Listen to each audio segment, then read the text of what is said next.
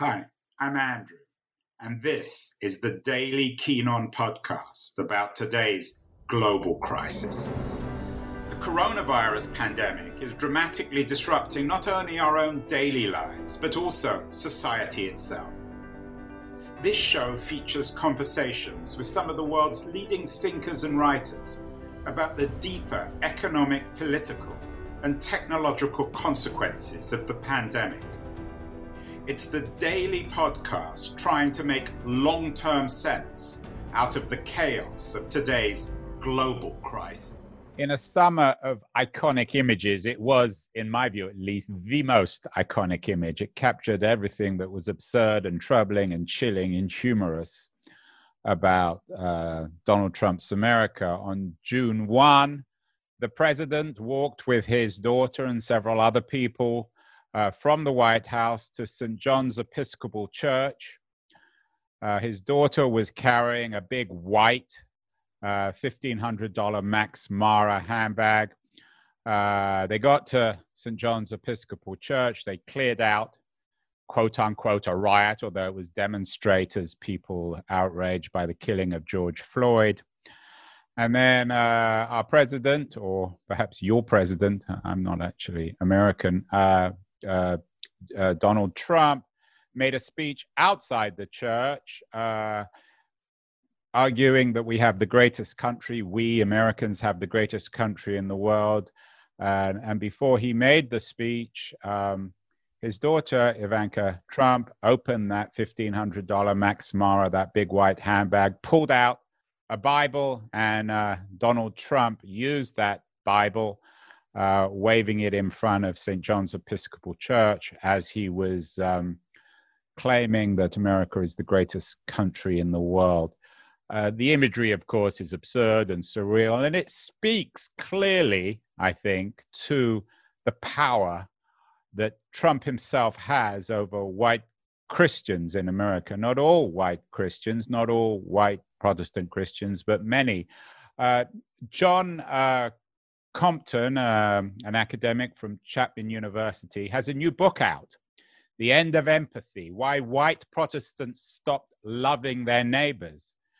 And when it comes to the end of empathy and white Protestants, I don't think there's a more appropriate moment when Trump stood outside St. John's Episcopal Church on June 1 of 2020 to speak about the greatness of America. John, am I going overboard on that imagery, or did it capture your attention to Trump's visit to St. John's Episcopal on June 1?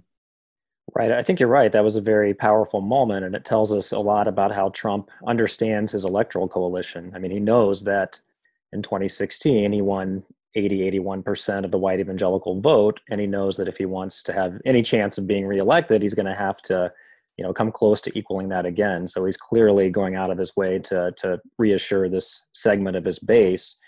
I would just disagree with your characterization of the situation slightly on one aspect of it.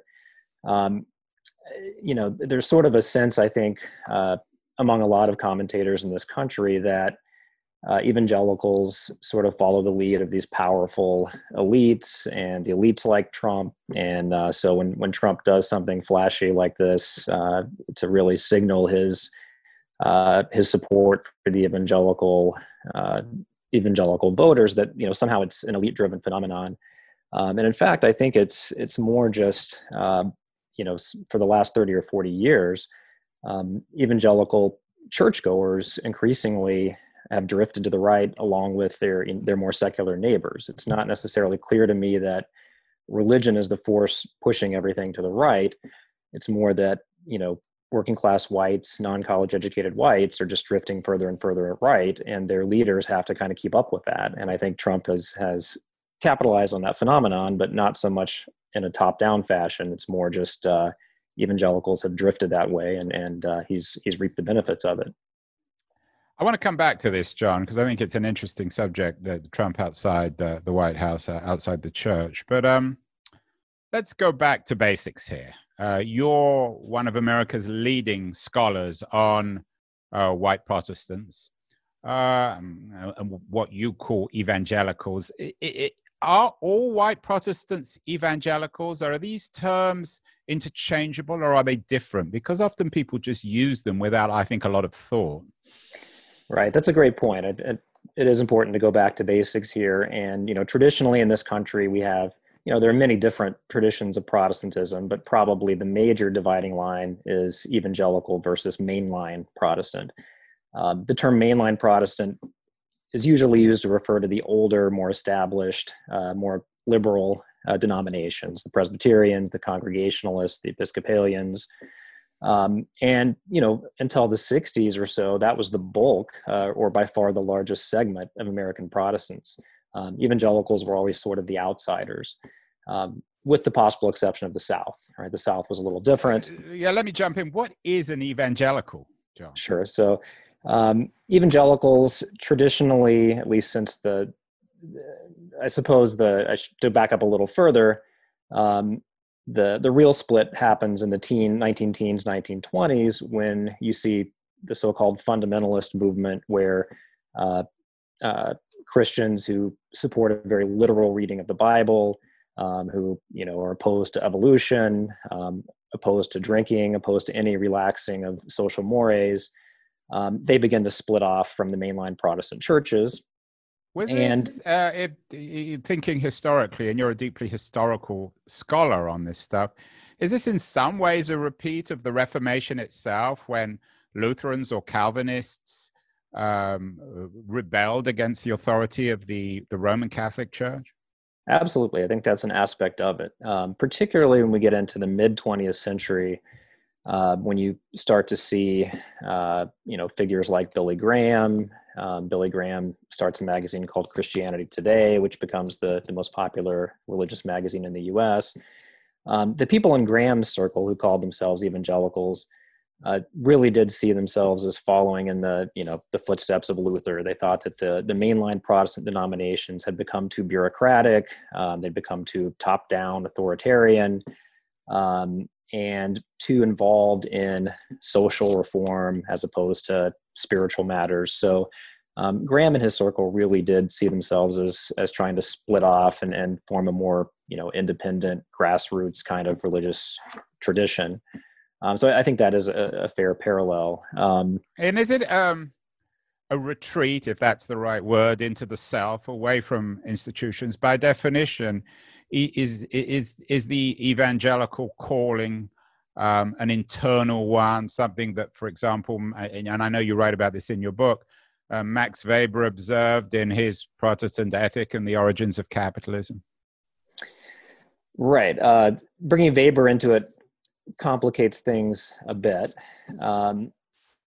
If I can go down that road, it takes us a little bit off track from your question, but I argue that one reason the mainline Protestant denominations were so powerful was because church membership had a very important socioeconomic function, which Weber recognized when he visited this country in 1904 and toured around into different cities and observed different congregations.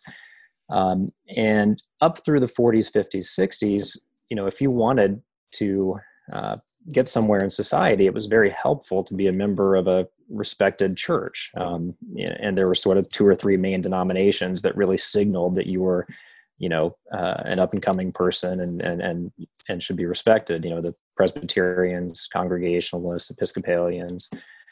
And so that really gave the mainline churches quite a bit of authority to shape society. The evangelical churches, were very different in some respects. They were not plugged into the secular social networks in the same way that the mainline Protestants were, and so they tended to be more filled with less educated people. They were bigger and more popular in rural areas. So that's another aspect of this evangelical mainline more split. or less empathetic. Your book is entitled "The End of Empathy." Is empathy somehow foreign to the, borrowing from Weber's term, the Protestant ethic, or can even the most evangelical Protestants, can empathy be the core of their theology? Oh, of course. I mean, you can have, both of these traditions can point to many, thinkers and many, empathetic figures and reforms that they have pushed for over the years. I think the key difference is that the mainline churches were much more effective at mobilizing their members to actually change society. They had this social clout, they had the institutions, they had vast network of church councils that stretched across the country. So when something happened, like the civil rights movement in the early 1960s, the mainline churches were able, they were obviously late to the party, but when they got on board, they were able to mobilize their members to lobby the representatives, and they were really instrumental in pushing through the Civil Rights Act and the Voting Rights Act. In the evangelical circles, of course, you had people like Billy Graham calling racial segregation a sin, and he took some steps like integrating his revivals in some southern and border states.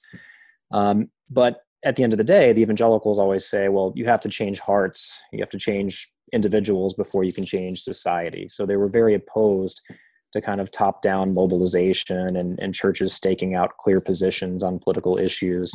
And, at the end of the day, when you make it all about individual salvation, people can interpret the Bible, they can interpret politics any way they want. So it's very hard to affect change in that way. And as an example, I'll just point to, since the early 2000s, there's been some movement in evangelical circles to adopt more progressive stances on issues like climate change, immigration reform, and every few months you'll see an article and in a major periodical arguing that, well, there's an evangelical left that's now on the march, and maybe it's maybe they can sort of wrest power away from the religious right. But these movements never really get anywhere. Evangelical groups poured a ton of money into pushing for immigration reform in 2013, 2014, pushing for a path to citizenship, etc. And they got nowhere. Polls showed that the people in the pews, if anything, moved to the right on immigration during that time frame. John, let me jump in here. You're a very distinguished scholar, and you seem very reasonable. I think in some ways your book is an attempt to sort of bend over backwards to be fair to the evangelicals. But there is the big gorilla in the room when it comes to white Protestants, and that's racism. And the subtitle of your book is Why White Protestants Stop Loving Their Neighbor, and all too often their neighbors are either black or brown.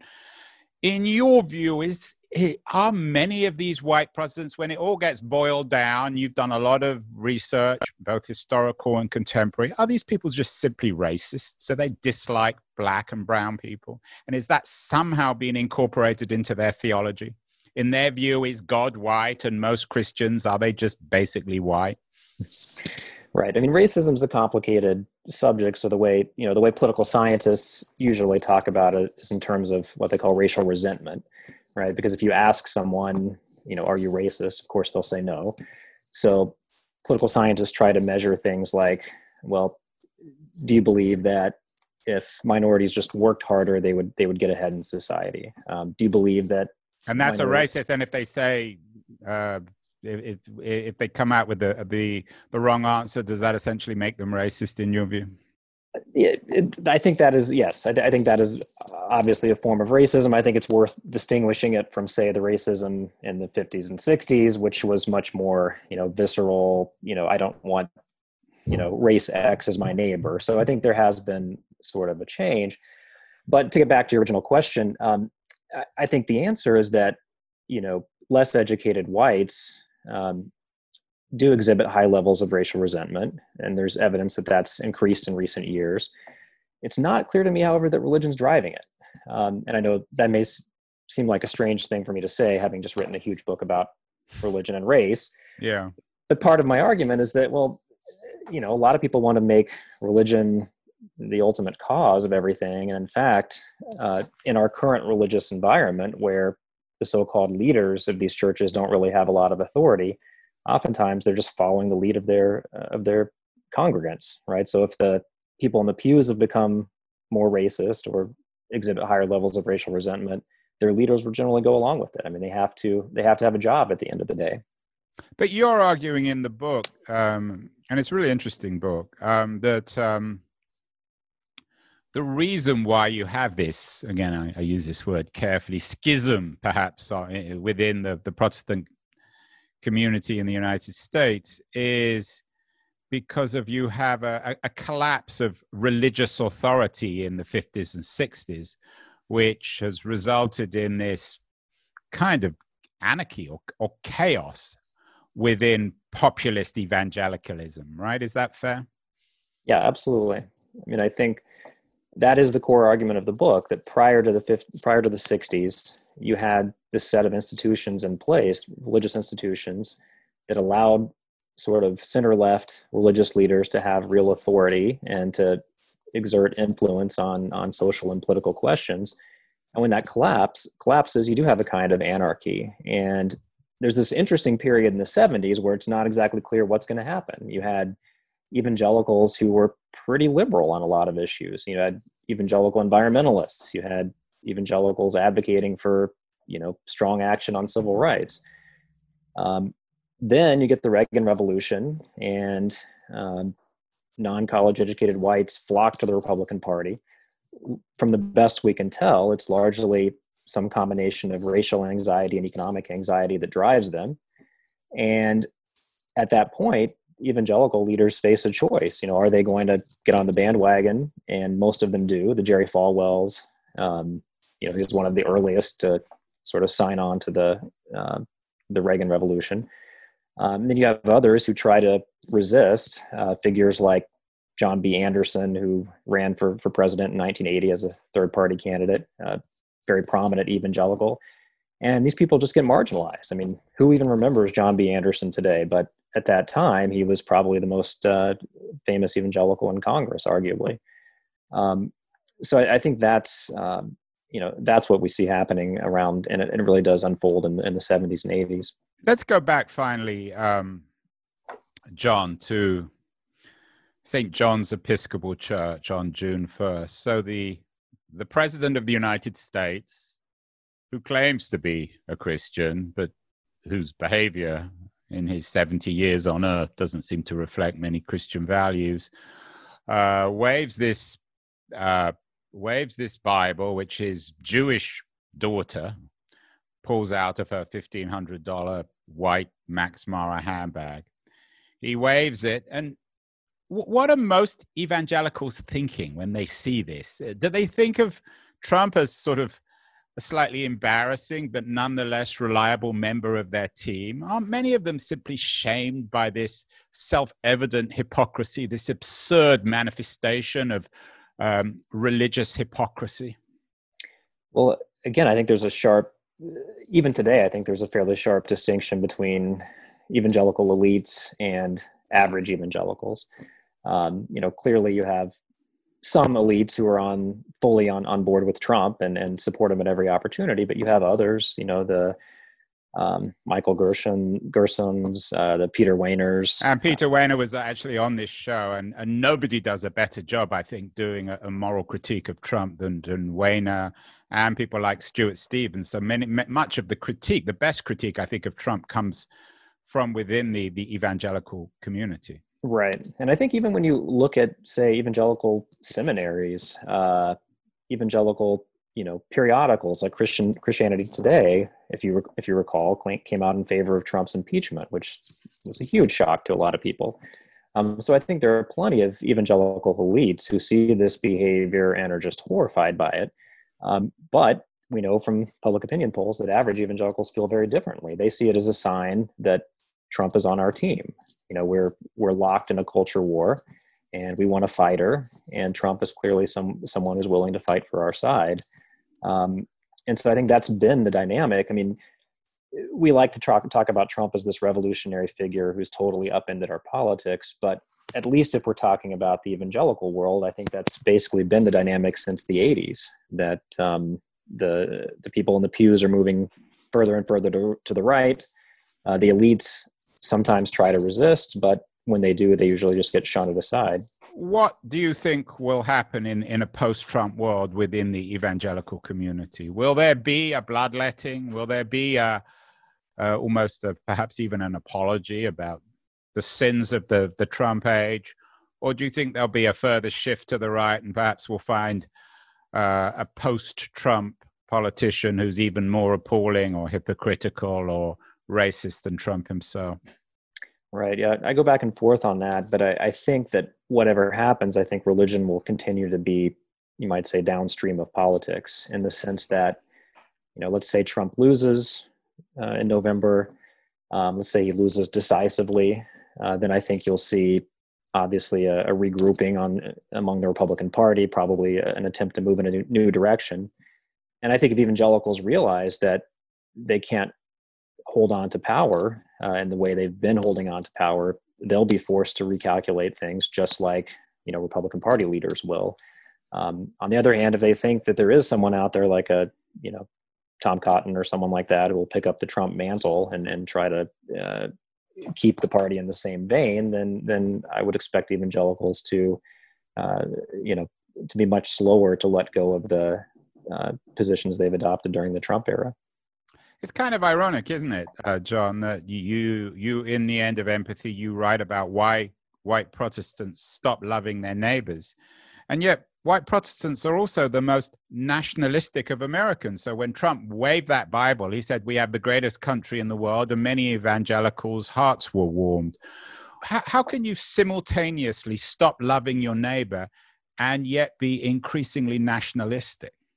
I guess I don't see those two things as being in conflict. I mean, from the evangelical point of view, right? I mean, if your definition of what it means to be an American is colored by, race, ethnicity, religion, and you use that word "colored" right carefully, right? Sure. I mean, you're defined. You're basically defining a lot of people out of full membership in society.